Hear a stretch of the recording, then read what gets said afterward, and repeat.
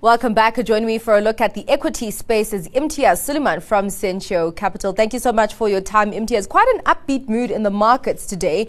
We are seeing risk on assets getting a boost today. Is it just the absence of the US markets? Yeah, thanks, Zanati. I think what we saw today was a lackluster start to the market. And then towards the latter part of the afternoon, resources started taking off.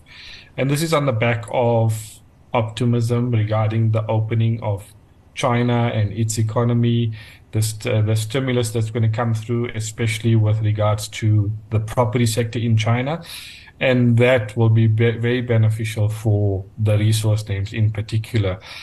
We also saw the rand weaken slightly, which is positive for some of the rand hedges listed on our bourse.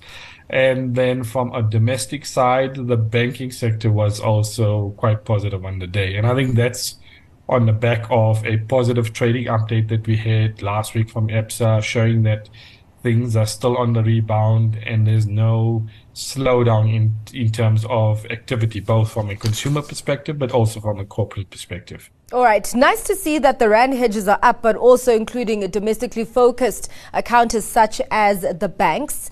Let's take a look at some of the company news that came out of the JSE today. So Anglo American Platinum had their full year results for FY22 out today. So quite an underperformer there in the resources space.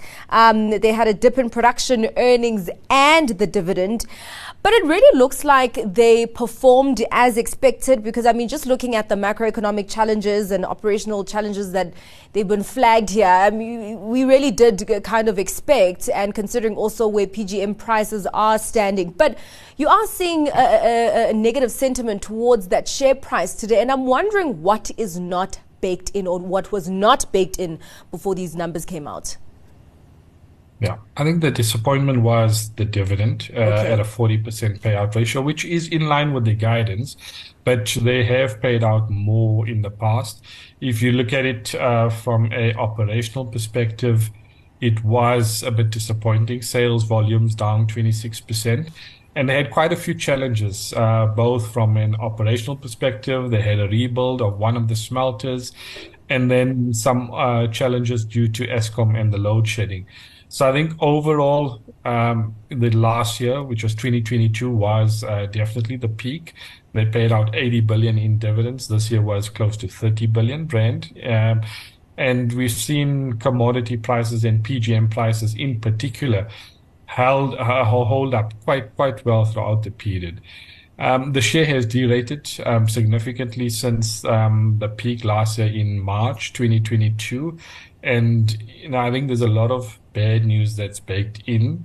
If PGM prices are stable and China continues on its recovery path, we see vehicle manufacturing also recover.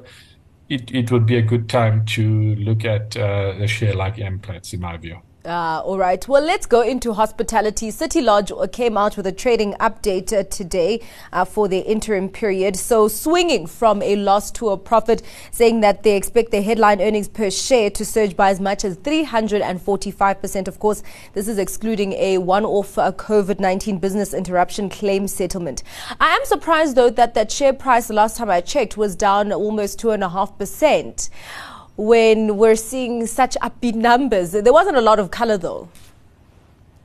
Yeah, I think the share has done well in anticipation of the reopening of the economy, corporate travel starting to reaccelerate, and a tourism sector that's also starting to look much better than during the pandemic. So a lot of this has been baked in the share price, but it does show that there is a very strong recovery towards normalization, both in terms of corporate travel as well as tourism, which South Africa does offer fantastic value given the weak rand for an international tourist, and we're seeing that play out in the hospitality sector. Yeah. So, I mean, even with these upbeat numbers, just looking at least the short term, should you not then expect that share price or sentiment there to shoot the lights out?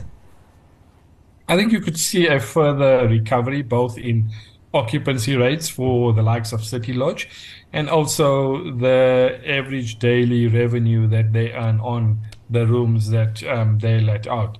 And that will continue. We haven't seen massive new capacity come on board from a new build perspective, although you do have the likes of an Airbnb and some of the shorter term letting players in the market. But from a hotel perspective, certain nodes have done extremely well, like the Western Cape. Cape KwaZulu-Natal has taken some pressure, but overall, tourism has recovered and corporate travel as well. Yeah. A stock that did shoot the lights out today in terms of investor reaction was Impact. So they also released a trading update for their full year. Revenue from continuing operations up about 7%. Headline earnings per share is expected to jump by as much as 32.7%. Paper division seeing some good demand and higher selling prices. Plastics division moving along. Well, what is it about this trading update that had the markets, so happy? Yeah, I think if you look at it from an underlying perspective, what they're managing to do is recover the cost push inflation that they're seeing from containerboard and waste paper prices and pulp, and they're managing to pass that on to their consumer, which means that margins are going to be better. And as we see, EBIT was going to be is up 23%. So overall, they've invested quite a bit in terms of new capacity in both the paper division as well as the plastic division, which benefits from a stronger agricultural export initiative, and that's been doing very well. So I think it's a very well-run company, doing well in its niche segments, benefiting from strong demand for its products overall. All right. Well, let's get to more positive news. Your stock pick for today? I'm going to go with Motus. Motus is an integrated vehicle player in South Africa. Although they do benefit from the sale of new vehicles, that's not the only line of business. So if you look at it from a aftermarket parts division, they're a big player in that segment, and they benefit from a larger car park as well as an older car park overall.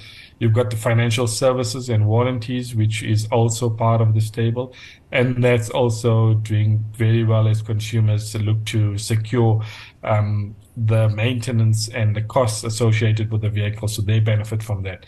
It's trading at a 7 times PE with a good dividend yield, and I think growth is still going to be reasonable for the next year. All right. Well, thank you very much for your time and for your analysis today, Imtiaz. That was Imtiaz Sooliman from Sentio Capital.